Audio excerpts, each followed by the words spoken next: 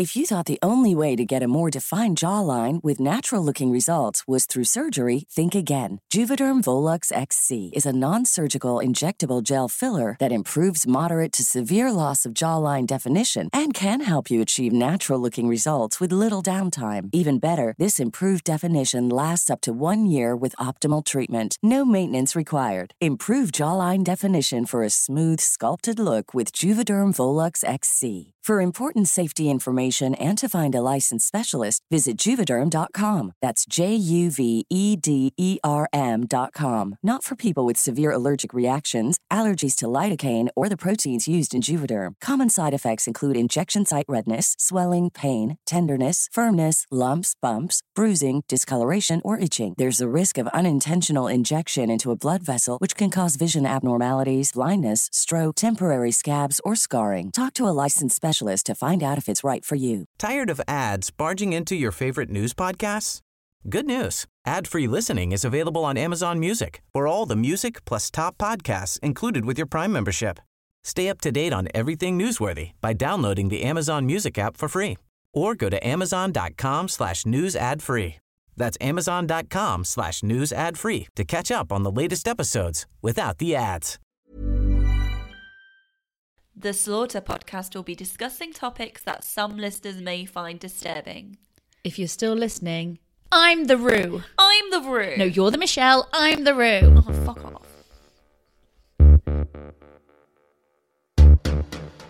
Right, so here we go. Last time we did a full episode, I did a story about a boy called Harold Jones. Oh, yeah, and you said you're going to do a follow-up. Yes, so I'm going to do the follow-up. Now, so there's been a documentary on TV, like in the last couple of weeks, about the exact thing I'm going to do, which is about whether or not Harold Jones is involved in these later murders. And I don't know. I don't think it was a weird case of coincidence where I'd seen him and then did the original story, because I found the original story in a book that I was flicking through in my house. So it's just weird synchronicity that it matched up. So a few of you might have seen this documentary. Tough. Skip this bit. So I can't remember if I said before, but Harold Jones is potentially involved in what's known as the Hammersmith nude murders. Nude? Yes, nude. As in naked. Yeah. And so, like, that case itself, there are loads of different theories about who it could be. So I haven't gone into all the different avenues of who else could have been involved in the Hammersmith nude murders, because it's really complex. It's almost as complicated as Jack the Ripper case. There's loads of different people and loads of different reasons. So if you're interested in it, you can definitely read into it yourself. If you want to know any of the other people, you can watch the documentary. It is called Dark Sun, The Hunt of a Serial Killer on BBC. Or you can just listen to me and be satisfied with that. So there was loads of debate around these cases. It was a series of murders that happened in London in the 1960s, where sex workers were strangled, stripped of all their clothes, and then their bodies were just dumped. Some people consider that there are 8 victims, whereas there's more of a general consensus that there were 6 that follow the exact pattern and must be the same guy. This is due to the fact that 2 of the victims, the first 2 that people think might be included, they showed signs of probably a different killer. They were disposed of at totally different sites. And then one of the main things about these Hammersmith nude murders is that they had teeth pulled out, and the first 2 didn't. You could say that this is something the killer began doing later as his things evolved. I'm going to defer to the experts and just say that there were 6 main ones. But I will tell you about the first 2 potentials, because otherwise no one's going to remember them. Yeah, that's true. So the first case was in 1959, and it was a lady called Elizabeth Figg. She was a 21-year-old sex worker, and her body was found in Duke Meadows, and it was sort of like slumped next to a tree. So she wasn't even completely stripped nude, as all of the other ones were. But they were ripped open, and it was obviously a sexualized attack. Her shoes and her purse were both stolen, and it was clear she was strangled to death. Now, they did have a main suspect for that, in that she had an abusive pimp boyfriend, which Ding, seemed ding, quite ding. likely. Yeah. But there was no one arrested for that one. And then the second potential was a lady called Gwyneth Rees in 1963. Her body was found very, very close to where Elizabeth's body was discovered, in like a council dump. She was stripped naked and she had teeth missing, but she'd been buried in a shallow grave and tried to hide the body. But all the other 6 that I'm going to talk to you about, the things they had in common were they were all sex workers who had moved to London from other areas all over England, and so had fallen into sex work for various reasons, but mainly struggling. They were all short, 5'2" and under. They were all stripped naked. They all had teeth removed, particularly from the front of their face. Their bodies all had signs that they'd been stored for a little period of time before they were dumped. Yeah. And then the bodies were all left in and around the West London area. And then something else I read on a blog, I think it's called Unsolved blog. This person suggested that they'd all had or recently recovered from an STI. And I was like, haven't we all? Well, exactly. So actually, I've never had one. No, I've neither have I, to be I've been honest. extremely lucky in that department. And I was like, unless you're going to suggest that, are you suggesting that it's a doctor because that's how they knew them? But they were all sex workers, so I think it's par for the course that in the 1960s they'd have had an STI. Yeah. And everyone just basically having sex back then. So Also, how would you even find that out to have that part of your sort of like, oh, I'm looking for women with STI? exactly. So unless it was like a Have doctor to be that a targets. gynecologist. So I don't think that's much of a muchness. I stopped reading that particular blog at that point. So I'm going to go through the Hammersmith murders quite quickly because then the main focus is going to be how Harold Jones links into it. So the first definite victim of the person who came to be known as Jack the Stripper was Hannah Tailford. Bit of a spree from 1964 just to the start of 1965 that all 6 of these victims were murdered in. So she was originally from Northumberland and she had come down to London and found it very difficult to actually make your way there. And so she became a sex worker and she was 30 years old at the time of her death. She was found completely naked except for stockings. I think most of the victims did still have stockings on. And her underwear had been stuffed into her mouth. Oh. There was bruising on her face that suggested that it was quite sadistic, like they tried to really hurt her, and her teeth were missing.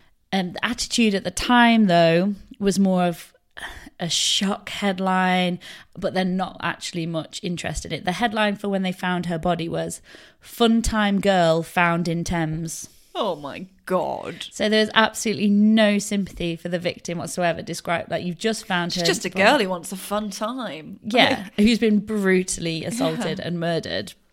So I can't.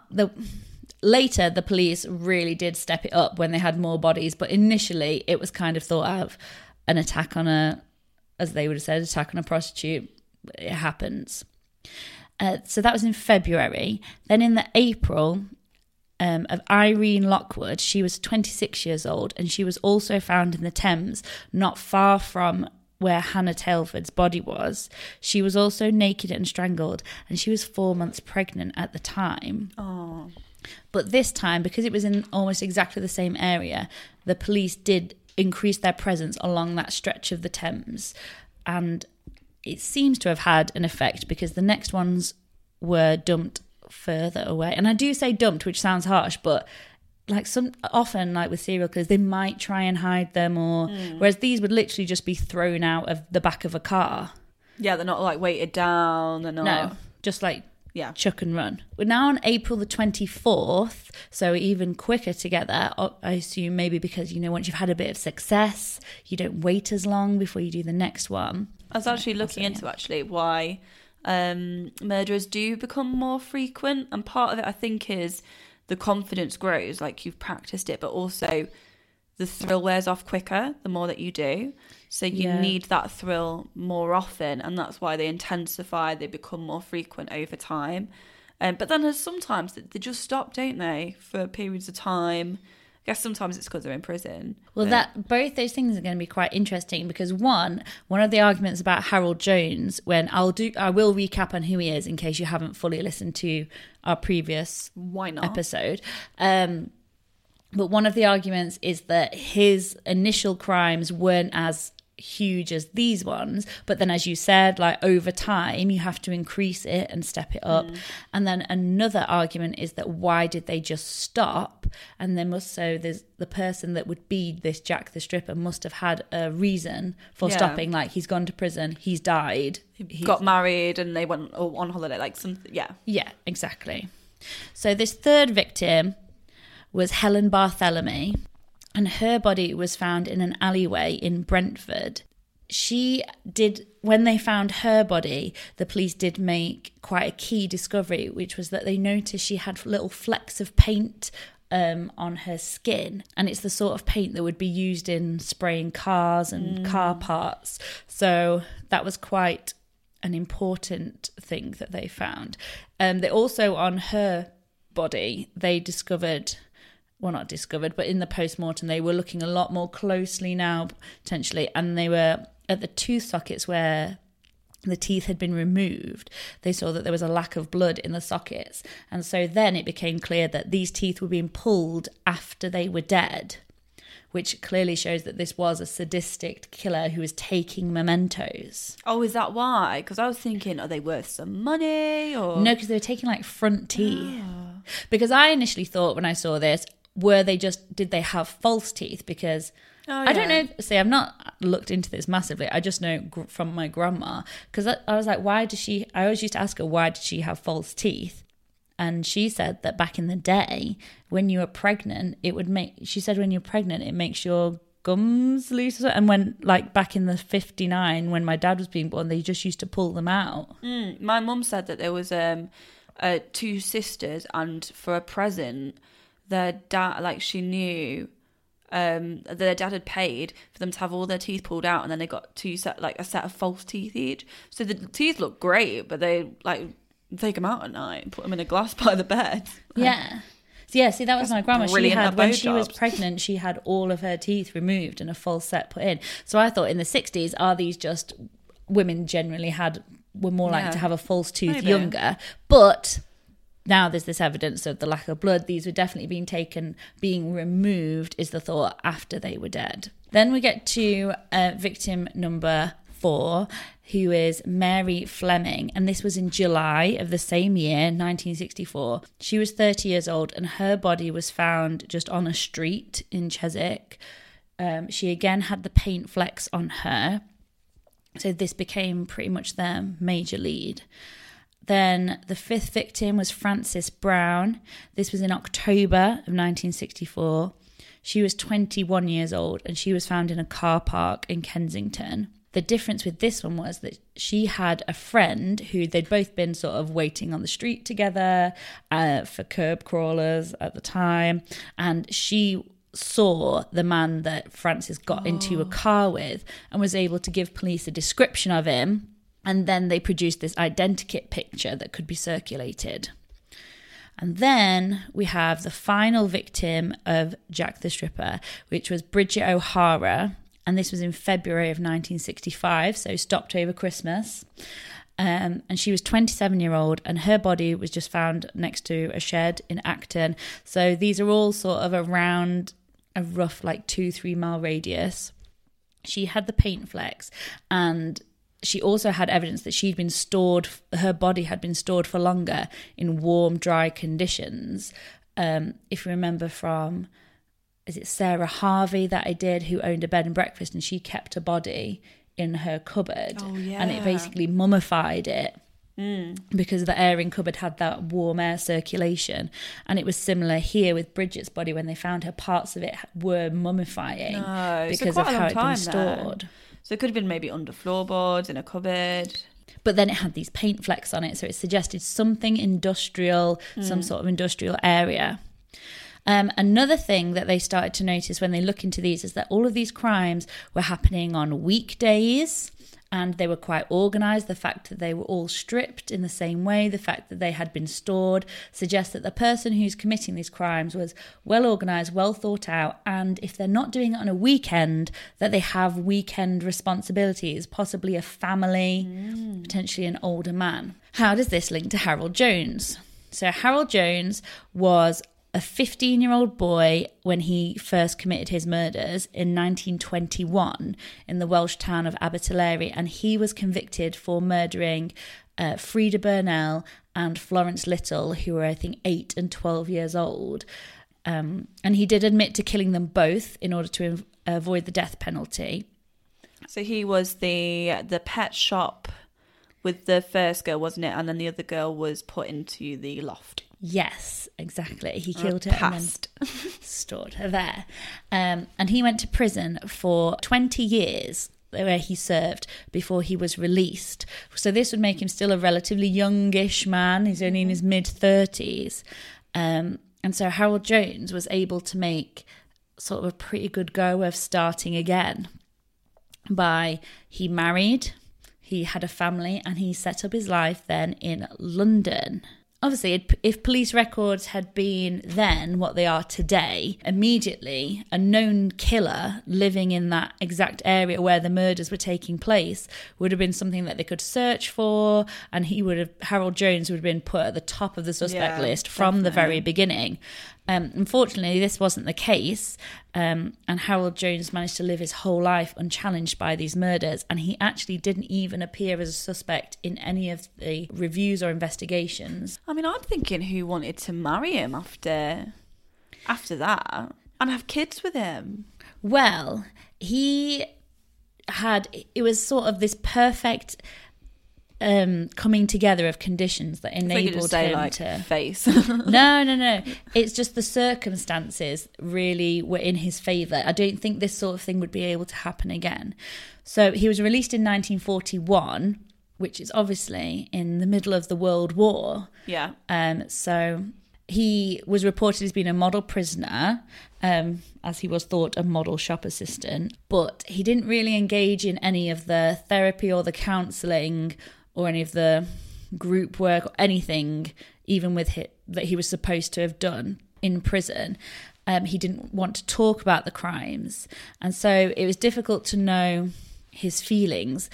There was a report made on him in prison, and in that, his prison officer stated that Jones kept denying that he ever wanted to have sex with the girls, but that he did ejaculate at some point during the murder. Oh, I thought you were going to say during the interview. No. Okay. Like, did you just... Wait a second. But no, so he said he didn't want to have sex with the girls ever, but he did ejaculate during the murder of Florence Little. And this led to the conclusion that the actual attacking of a woman is what sexually aroused him, and that his sexual pleasure just came from cruel and sadistic acts. It also said, quote, "The prisoner shows no remorse." And it's thought that sadism at that sort of level is unlikely to just be reformed in prison. You're not going to come out a changed man if you've had that as a child, if your sexual experience is linked to hurting people and killing people.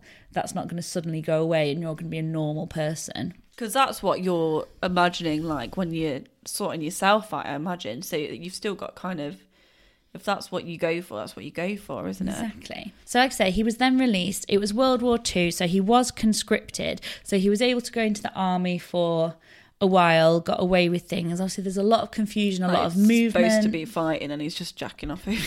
No. But then when he came back, he changed his name, which was so easy to do back then. I mean, obviously people need new papers, all sorts happening. He changed his name to Harry Stevens when he left the army in 1948. He's got a new name. He has been out of the system for a while because he's been living abroad. So everyone's pretty much forgot about him. He's not got probation up, nothing. Like, he's on his own now, and so then when he moves to London, that's the perfect city in which to, again, even further become anonymous. If he'd have gone back to Wales and to Abertillery, everyone would have known him on sight, and even the surrounding towns, he would have been too well known to be avoided. So he managed to use the cultural climate at the time to just disappear, basically. So when he moved to London, Jones settled in Hammersmith on a street called Aldersley Road, and it was literally 2 streets from where the victims Frances Brown and Bridget O'Hara actually lived, which obviously no one knew at the time. So then, another little thing, in 1950, Harold Jones was seen back in Abertillery going to the graves of the young girls that he'd murdered, which again, people who believe that he couldn't have done it, he was changed, he was fine, suggest that he's going back to sort of get a little bit more pleasure visiting their graves. There's no good reason why you would go back there. No. So then I did start looking into the BBC documentary, the Dark Sun one, and it was really quite interesting because, yes, it has lots of information on Harold Jones, but the way they found it was in this wonderful crossover where it's like Last of the Summer Wine and Murder, She Wrote. So basically it's like a civilian team that he puts together of retired police officers and local. He gets a lot of the Welsh locals involved. So it's like, here's June. She did a course in forensic science. And he's like, June, can you read the report? Well, it says that they were strangled. And I'm like, oh my God. So it's nice that I think that's the way to do it when that small community, if you're going to go poking around in a crime like that, which has still impacted the community there, you're going to need to get them on side. Get Betty in the tea shop involved. But it is quite funny because everyone's retired and he's like, right, let's hit the streets and re-walk the path. And so they're all just this gang of pensioners wandering around in the rain. I found it amusing anyway. Part of what really needed to be done to connect Harold Jones to the Hammersmith nude murders is to show the similarities with his convicted murders to the Hammersmith murders. It's possible to argue with many serial killers, their MO changes and refines over time. They either become more sophisticated or, like you said, they have to escalate the crime so that they can continue to feel a high, continue to feel the same pleasure.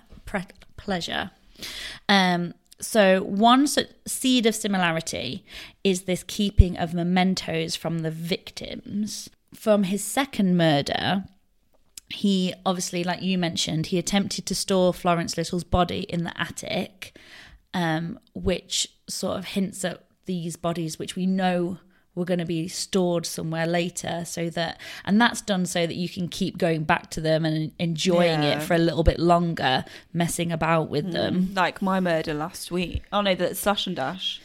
He kept them for days and days and sort of kept fiddling around with them.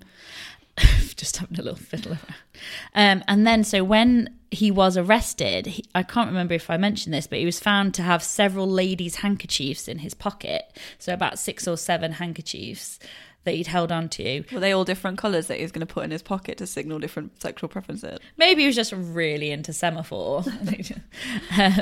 But yeah, so they were potentially souvenirs from the girls or from other girls that he liked and wanted to hold on to them. That could be seen as linking to his later collection of teeth and also the clothes, because the clothes were never found that were stripped from the victims. So whether he was just holding on to them or, I don't know, wearing them. There's some thought that some of the victims had been undressed and redressed and then undressed again. So who knows what he was up to with them. So there's also this sexual motivation with the 2 young girls that Harold Jones definitely killed. There was some sort of attempted rape, even though he says that he didn't want to have sex with them. There was that sexual element to it. He ejaculated, and there was definite damage to the genitals of the girls. Then obviously he was 15 and he chose girls of 8 and 12, younger and smaller than himself. That's true, yeah. The Hammersmith nude murders, all rather short ladies. And then, if you remember from the other week, he had that girlfriend that he was asking if she would spit in his mouth. Oh, yeah. As we know, he was sadistic and he was creepy in his murders anyway. So this spitting in the mouth is a little bit of a starter point of that, but it could be seen as potentially some sort of oral fixation, which then in the Hammersmith murders would have been why take the teeth. Similar sort, because that's unusual to pull teeth, isn't it? Clothes, maybe lop it. Other body parts have been cut off before to be kept. Teeth, I've not really. Just teeth. Yeah. Hair. Put them all together and make one set. I wonder if you had one of those necklaces. Ooh, so tooth. Potentially there's this oral similarity as well. As I mentioned before, the one thing that police at the time in the investigation had to go on was the presence of the paint flecks on the bodies, particularly on the one on Helen Barthélemy. And so they deducted that they must be being stored in some kind of garage or factory where cars are being painted or nearby.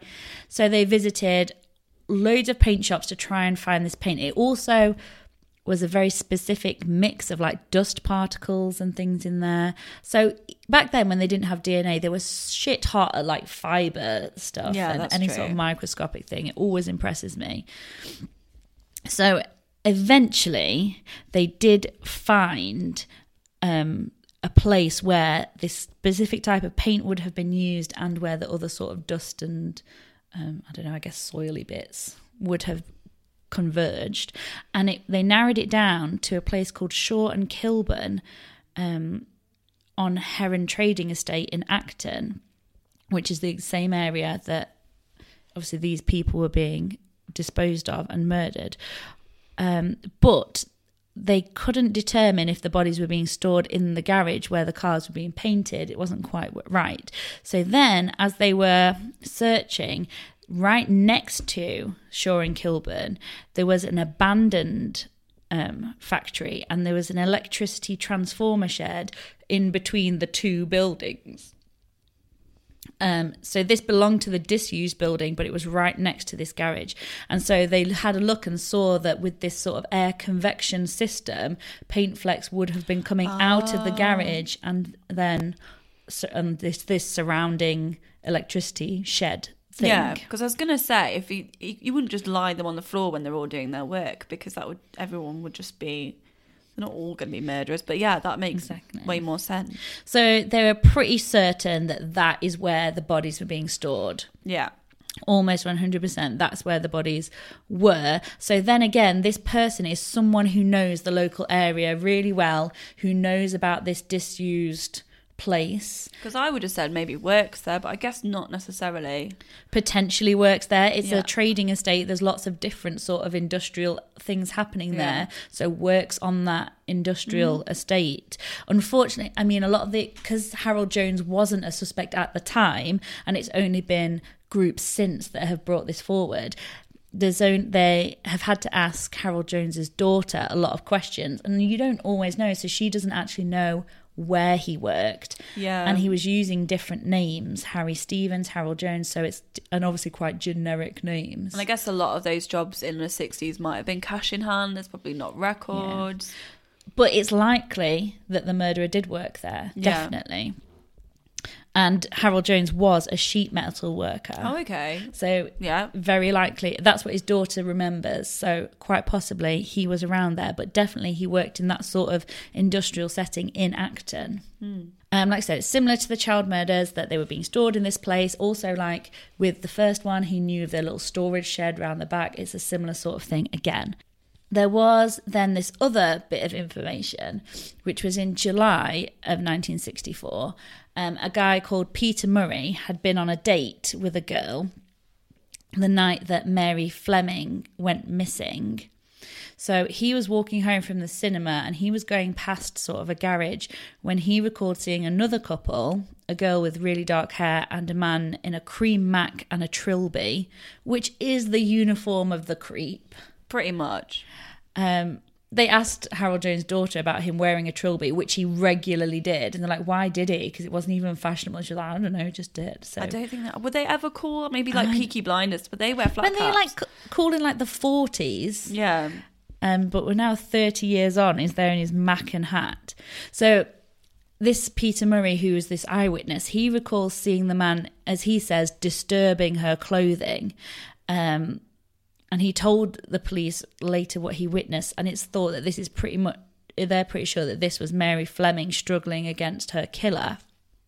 So Marie also recalls that the man was a very similar height to the woman, who, as we know, they were all around 5 foot something. So it's a short guy we're looking for.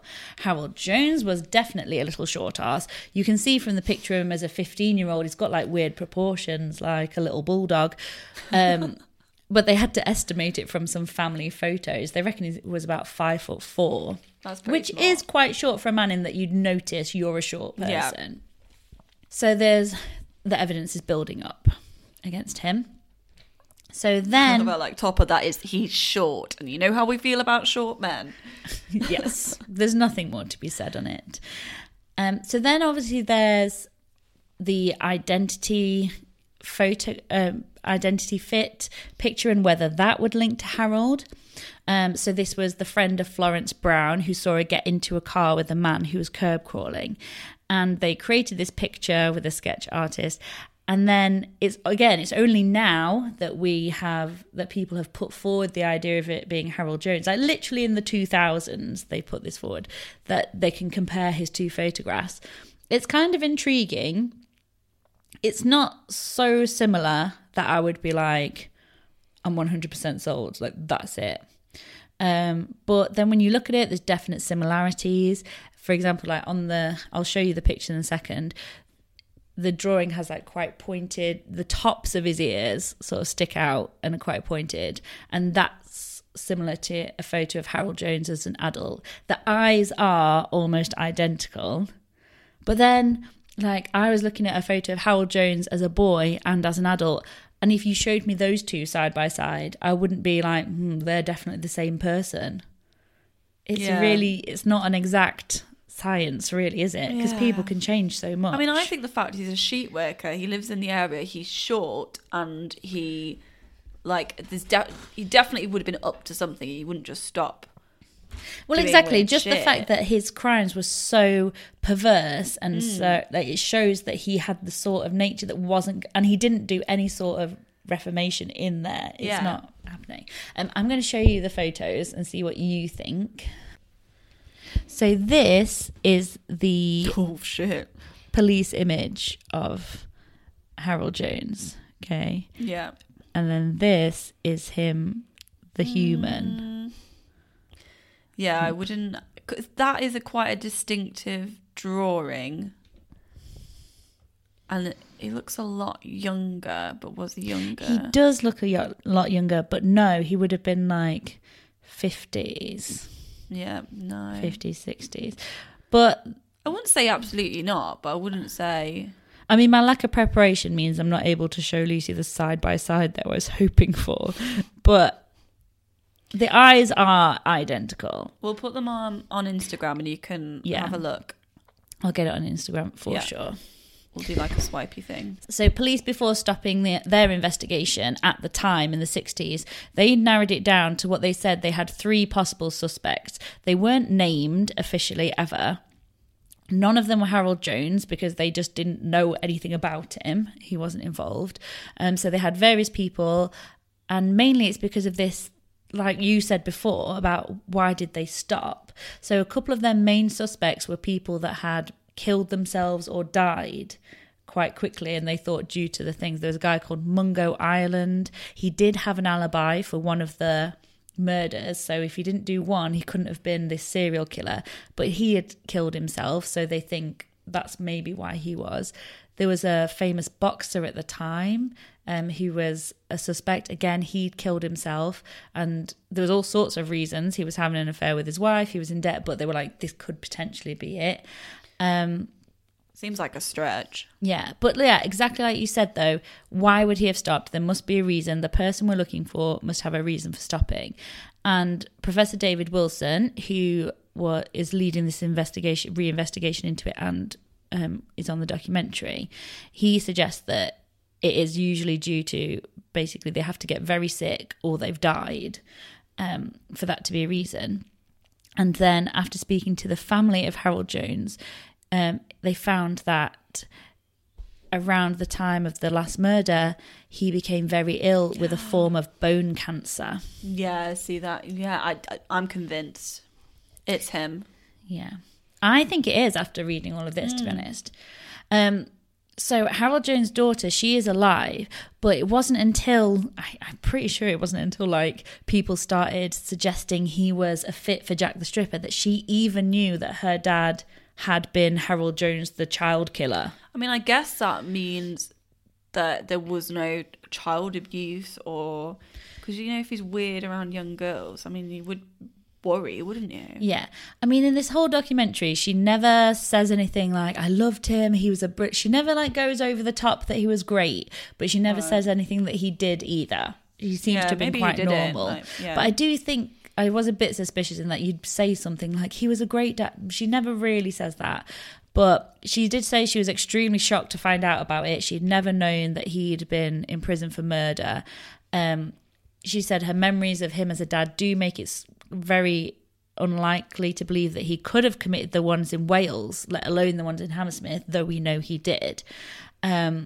She believes that people can change and that he got better when he came out of prison. But she also agrees that she has helped the investigation loads, because basically she's saying, if he did kill people, I'd rather just know.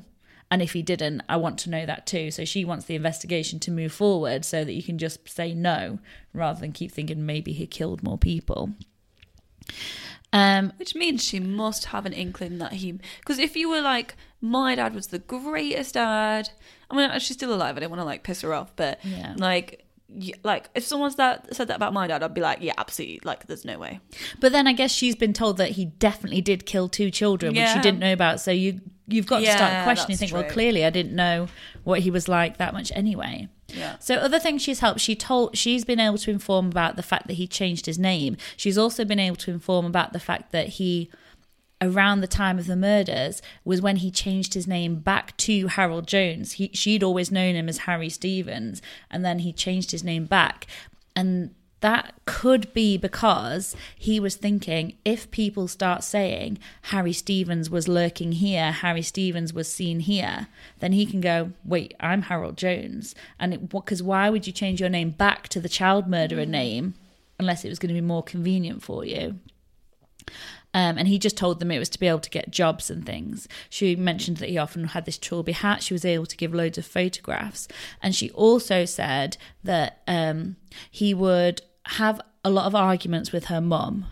And there was some weird thing about how she felt like he was almost scared to get angry around her. And if they had an argument, he would leave and stay in this hostel in Hammersmith. It's a particular hostel that he'd first stayed in when he moved to London after the war, and that he would always do that because she'd been with her mum to pick him up from there one time. And she's like, it was weird because they never would argue. He'd have to get out. And she thought, I always thought that it might be because he was scared of what he would do. A boner. Yeah. What would be worse, seeing your parents argue or seeing your dad have a boner? What would be worse, like, if you're really angry with your husband, if you, like, got really angry back or got hard? I don't know. Well, I think I'd be more annoyed when they got angry back, because if they're going to get a bone, like, you're the twat here. Like, this is what you're into, I can give you argument all day long. Yeah, I can be your dream girl. So then, in the conclusion of this documentary, basically, Professor David Wilson and his team of geriatrics, no, that's me, they're retired professionals, most of them, apart from this one Welsh woman who did a course in forensic at one time, and he keeps asking her to read stuff out loud. She is not the best reader, which makes me think she's the best reader in the group, which is also worrying. And at one point he's like, do you have the report? And she's like, no, I've got a death certificate instead. So she didn't even have the thing. Anyway, So Professor David Wilson and his team, basically the idea was that they would present all this information they found to this man, Alan Jackaman, who was responsible for conducting a cold case review of the Hammersmith nude murders in 2007, because this case is not closed, it's still open as a cold case. So they would present this information to him, and then he would be able to decide whether or not they could begin investigating with now Harold Jones as a suspect and potentially close the case. So to recap, the evidence basically that they're putting forward is the fact his age fits the profile of this older organised family man, the height, that he was quite a short man and that who was known for murdering smaller people, all of the victims were particularly short. The fact that it was someone who had to have knowledge of the area, had to have access to that storage shed. The fact that he was known to do sadistic trophy taking, which this murderer also did. The fact that all the bodies were stored for a period of time before being disposed of, as he had done with Florence. The sadistic element of the attacks, and the fact that he changed his name after the murders happened. So all of that was put forth. Alan Jackaman in the conclusion said that yes, he felt that this was enough to be able to go and reopen it. So things are going to be happening soon. So watch this space. But not this particular space, because I'm totally over it. I'm not going to talk about it again. But you're probably going to see it come up in the news and things like that. Yeah, tag us in. Thanks.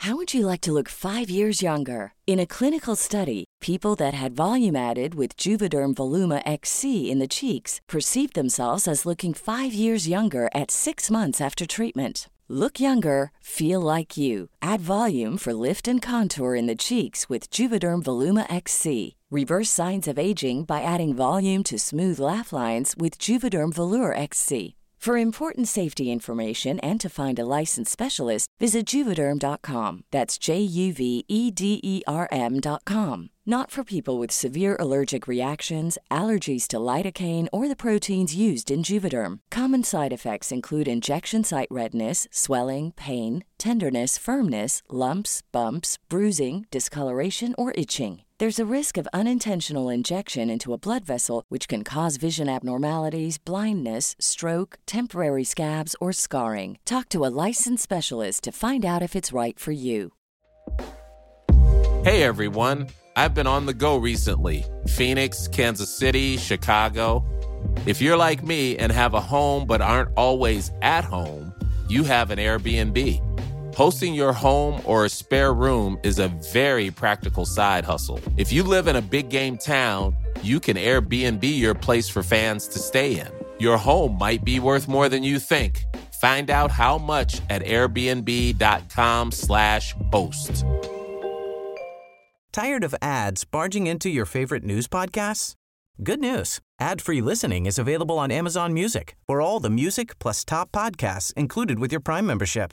Stay up to date on everything newsworthy by downloading the Amazon Music app for free or go to amazon.com/news ad free. That's amazon.com/news ad free to catch up on the latest episodes without the ads.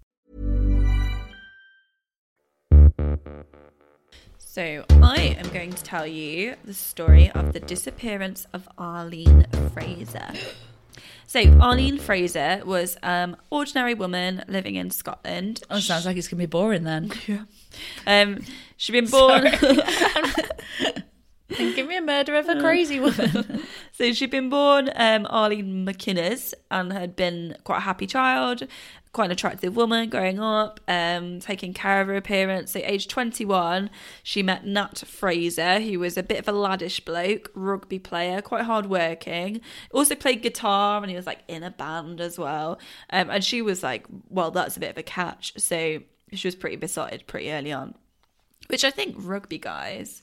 If I had a guy who played a sport, I think I'd go rugby. Yeah, and I did, when I was younger, I always used to be like, rugby guys are my thing. Yeah. Like, very specifically. Because, have you heard that phrase that Football is a gentleman's game played by hooligans, and rugby is a hooligan's game played by gentlemen. Oh. The rugby men are always kind of like, they're not the kind of like, go out and get.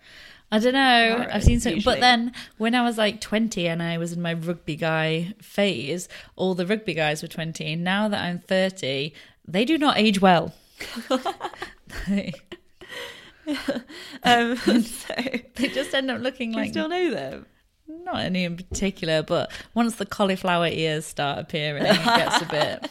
Yeah, that's true. Like, what even is a cauliflower? It's like, oh, basically, I've given myself a deformity. Gross. Basically, it's like the boxing nose, like a Yeah. flat nose, and like brain damage. There's also That too. So as soon as she met him, she was into him. So after just 4 months together, they move in together. So Arlene moves into Nat's bungalow, and they live in Elgin, which is a small cathedral town. I think they both grew up there. I know that they moved in together age 21, and then they stayed living in that town for the rest of their lives. So they don't leave this cathedral town. Although I thought if it's got a cathedral, it's technically a city. I thought that as well. That's Yeah. what makes it a city. But maybe my source was incorrect. Maybe So- it's not a cathedral, it's just a Catholic, it's just a small church. Yeah. A few months later, the couple were engaged, and then quickly after that, she got pregnant, and then they got married while she was pregnant. She gave up work, and she looked after their son, Jamie, and Nat worked quite hard, so he worked 6 days a week. So she was very much like a housewife, live at home. Then in 1992, they had a daughter called Natalie, and she continued to raise the children. She'd have lunch dates with friends. She spent evenings with her husband. She did a college course. She in sounds like a business. drag. She was like sort of planning to, I guess, like normal woman. Kind Sounds of very small normal town. woman. Yeah. Who's got a grudge against her? So until April the 28th, 1998, she was sort of living this like sweet little life, and then she waves the children off to school that day, gets herself ready to meet a friend, and she phones the school at 9:41 a.m. I mean, even this is like the most boring thing. So like she just telephones to say, oh, Jamie's on a trip today, when will he be back? And then she says, the secretary says, oh, I'll check and phone you back. And she phones back 10 minutes later, and there's no response. She's probably getting a tattoo that says live, laugh, love. So then Michelle, her friend, comes over to meet her at 11 a.m. and she finds that the door, which is always locked, has been left unlocked. So like the opposite to my house, Yeah. where you're like, why is this door locked? I was really upset that the door was locked. I was like, you knew I was coming. So there's no answer. She goes into the house and Arlene's not there. The washing machine's on, the Hoover's plugged in, even like the foundation. Who leaves the Hoover plugged in? Like, I'm not the best for unplugging things, but the Hoover, get that out of my sight as soon as it's done. It's the iron. Like, I guess like off yeah, the plug, that's but nerve-wracking. I do that. And I also saw a video of a hairdryer that set a bedroom on fire because it was just a hot hairdryer, had just been used, and then they put it on top of their bed, and then the bed set on fire. Really? I've left a straightener on my bed on all day and fuck all. What? When I was a teenager, it just made the sheets a bit brown. Because everything's fire retardant now. You don't have to worry about it. I mean, it was a video that was shown to me at fire safety training, so they wouldn't have shown me a video where it just browned the sheets, I guess. And can I just say, like, don't say, I was just like, don't worry about fire. Everything's fire retardant. Don't live by that message. Yeah, don't leave your appliances on all day on the bed. Like, even to the extent, though, that it's like she'd left the lid off her foundation bottle as if she was sort of halfway through applying foundation. It's almost like she'd been magicked out of there. Like, she had clothes laid out for the day. Like, her glasses were there. Her medicine was there. She had Crohn's disease, so she had, like, medicine she had to take regularly. Like, literally everything is in this house. It's just, she's just gone. So Michelle leaves because she's like, well, I've just walked into a house. She's not there. I can't just like, hang around here all day. But she keeps calling the house, and then she comes back at 1 p.m. and leaves a note that says, you know, like, we were supposed to go to lunch. What happened? Where are you? And then Jamie, the son, comes home. Obviously, like, she's not met him from school. I guess maybe he planned to walk anyway. And he finds they're not there, and he leaves a little note saying that he's gone to his friend's house. And then a neighbour who had looked after a daughter who was 5, so I don't know if she had her for the day or it was after school, but she calls round, but there's no one there. And that's incredibly weird, because obviously she's got the 5-year-old daughter, so her husband phones the police at this point, and it's like, this just isn't normal. So a missing person hunt begins. So she still lives in that village, so everyone knows the family. So over 300 people start to help out to look in public places for Arlene. And the police considered the option that she's just run away, but her family are so adamant that she would not have gone and left a 10 and 5-year-old child. And it's a bit kind of Teacher's Petty at this point. Have you listened to The Teacher's Pet now? Yeah, I've listened to it. Yeah. You can't watch it. Have you watched Dirty John? No, because is it just as if it was a drama? Yeah, so the podcast is like Teacher's Pet. It's so I listened to the podcast, but I feel like I don't really want to watch it. Like, I just want to know the facts, and I want to know like the investigation. I want to know the science. Yeah. I don't want to watch her being like, I just love him. Yeah, there's a lot of like that. I don't want, or maybe I could watch it but skip the first 3 episodes or something. I don't. The way they present those daughters, they are fucking obnoxious. I'd be insulted. Oh, really? Yeah, but then I don't know if they were like, oh, that's me. Or if they just wanted to try and make out like they wanted to be more shocking when they found out that they were right. Yeah, maybe. But there's also on Netflix, there's Dirty John something. There's like truth behind it or something. Oh, and maybe I'll just watch that. There's some interviews with like the real people. Yeah. They're like, family are saying she's not left these kids. So thorough investigations become clear that Arlene's husband, Nat, wasn't living at the family home at this point. So they're separated. Oh. And she'd been looking into divorce proceedings, and the divorce had been due to that Nat had actually assaulted her, and he'd put his fingers around her throat. His fingers? Like his hands. Just the fingers. Nat stated when questioned that he was obviously devastated that his wife had disappeared, but he has got a really strong alibi. He was out of town. He was delivering fruit and veg on the day of the disappearance. He'd been with a delivery boy at the time. There was CCTV of the van driving around, and he phoned a woman. The documentary I watched said that a woman he'd had an affair with before, and that had been logged, but then another source stated it was the niece of one of his bandmates, and he'd phoned her every day that week. So he's got this alibi. So he didn't do it, basically. Well, he can't have physically done it. So the media. So it's nothing like Teacher's Pet then. Well, so it's just that it is just that there's a woman. Yeah. Luke was like going on about how it's exactly the same. I thought you were joking when you were like, oh, actually, there's no teacher. Like, it is just... Yeah, there's no teacher. We should get him to record an intro to this saying about how this episode's the British Teacher's Pet, because he had me fooled. So the media begin to report that Arlene has abandoned her children, that she was on drugs, and she had all these boyfriends. And people in the local community are like, yeah, it's true. Yeah, they're going along with it. And even some of the police are like, oh my God, this thing's come out. And when they trace these stories back, it's actually Nat, the husband, who's spreading these rumours. Oh. And they analysed Arlene's hair off one of the brushes in the house, and that showed that she had not been taking any drugs. So the police investigation starts to focus on Nat Fraser, and further research into their relationship shows that Nat had, like, at the beginning of their relationship and early into the marriage, he'd started to neglect his wife. He'd worked late, he'd done evening gigs, so he'd done like played at weddings and things, and then stayed out really late, and she'd got really annoyed with it and sick of it, and it caused a lot of rows between them. And Arlene had actually found out 2 weeks before they got married that Nat had been having an affair with another woman. And her family members had said, don't do it, leave him. But by that point, she was pregnant.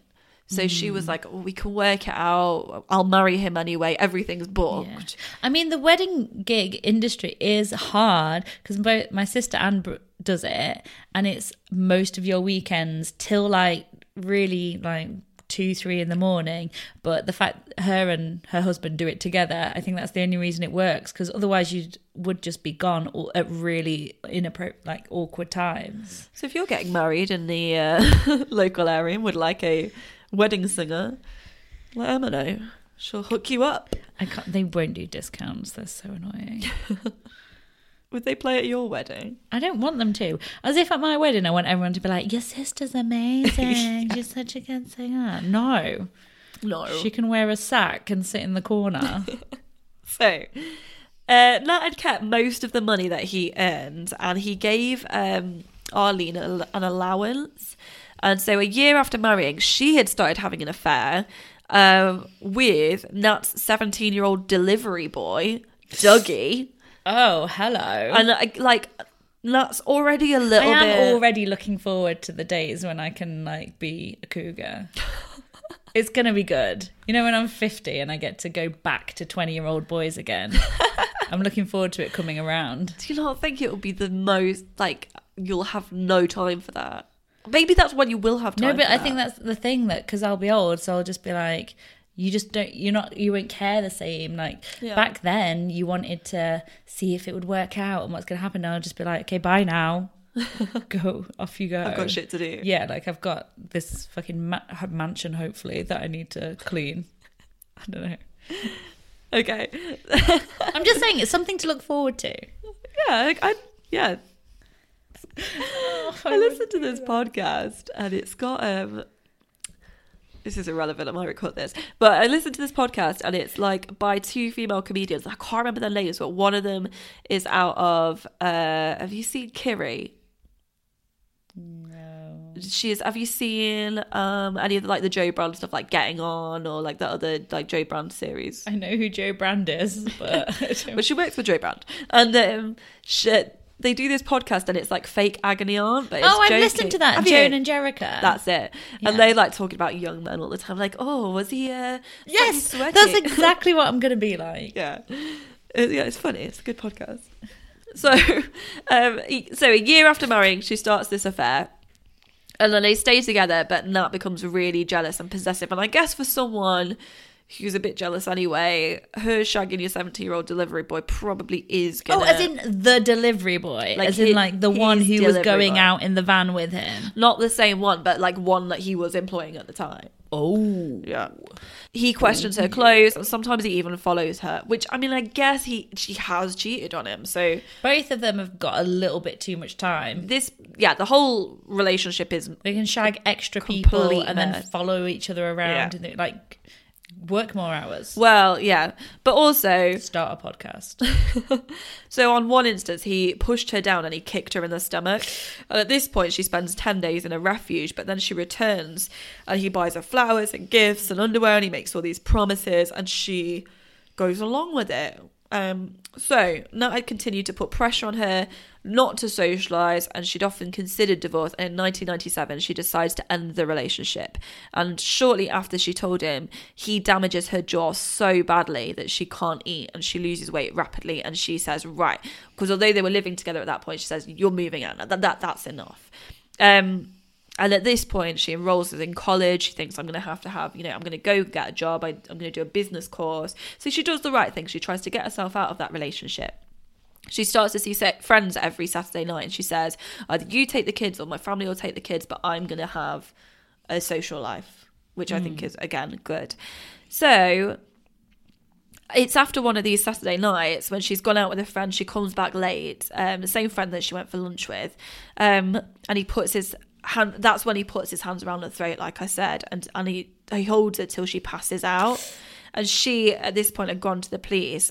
She'd seen a doctor, and the doctor said, you could have died from this. And she goes to the police, but then when she finds out they're going to charge him with attempted murder, she worries about her children's father in jail. Yeah. So she doesn't pursue the charge, but then I think the police do anyway, because this comes up later. So after Arlene's disappearance, due to there being no body, there were no other suspects, but there's nothing they can do with him. He's got this strong alibi, but it does seem like, if it's going to be anyone, who's she harming other than him? So a breakthrough comes when the police discover that a beige Fiesta that had been seen in the area had been bought the night before the disappearance of Arlene. And Beige Fiesta. I know. I mean, I've got a Fiesta, but beige. I've never even seen one. Yeah, I mean, a beige car. I mean, I used to have that gold car. Do you remember? What you did? Yeah. Maybe it was like that. Maybe because it was more gold than beige. But it was a granny gold. Like, it was off gold. Yeah, off gold. Dirty gold. Yeah, well, the thing about this beige Fiesta is it was bought the night before she disappeared by one of Nat's friends, Hector Dick. And that's a fake person. no, that's actually his name. His name is like Choked Dick or something. Nectar Dick. Yeah. Oh, yeah, I didn't think of it like that. Hector Dick. It's not a good name, that's for sure. And he, and then it's scrapped like a couple of days later as well. So who buys a car and then scraps it 3 days later, unless they actually really have a thing against like Hector beige Dick Fiestas? does. Who the fuck is called Hector Dick? Although, if he's going to be called that as an adult, then I assume he's also the kind of person that buys and scraps cars. I mean, I guess if you'd argued like I just want to rid the world of beige Fiestas, I think like kind of I'd go along with that. But he denies that he has any knowledge of the car. So it's like it's the mechanic that comes forward and says, I sold them this car, and then they find out it's been scrapped. So also Arlene's rings had been missing after she'd disappeared. They'd examined the house, they'd filmed the examination of the house, they'd gone around with a camera. Yet, when the family moved in a few days after she'd gone missing, after a search had been carried out... So did Nat move back into the house? No, the children come back with the sister and they find the rings and they hand them in. They say, oh, we found her rings. And the video makes it clear there were no rings there initially. So whoever has taken Arlene has got the rings. So this idea that she's run away is bullshit, because like, why would she run away and then go back and put her rings back? It just doesn't make any sense. Then they get the mechanic to wear a wire and go speak to Hector Dick, and it's still funny. And Hector's like, yeah, I bought this beige Fiesta. He speaks openly on tape about having bought this car. So Nat had also said that Arlene had taken cash that he kept in the house, but it transpires that before she went missing, a few days before, she'd had to borrow money from a friend, and she'd been really embarrassed about it, to pay some bills. So why would she bother borrowing money, embarrassing herself by having to ask for money if she knew there was money in the house, or even bothering to like pay off the bills if she knew she was going to run away? So again, it doesn't make any sense that he's saying, oh, she took my cash, like, because they'd say, why hasn't she used her bank cards? And he wanted to kind of come up with something.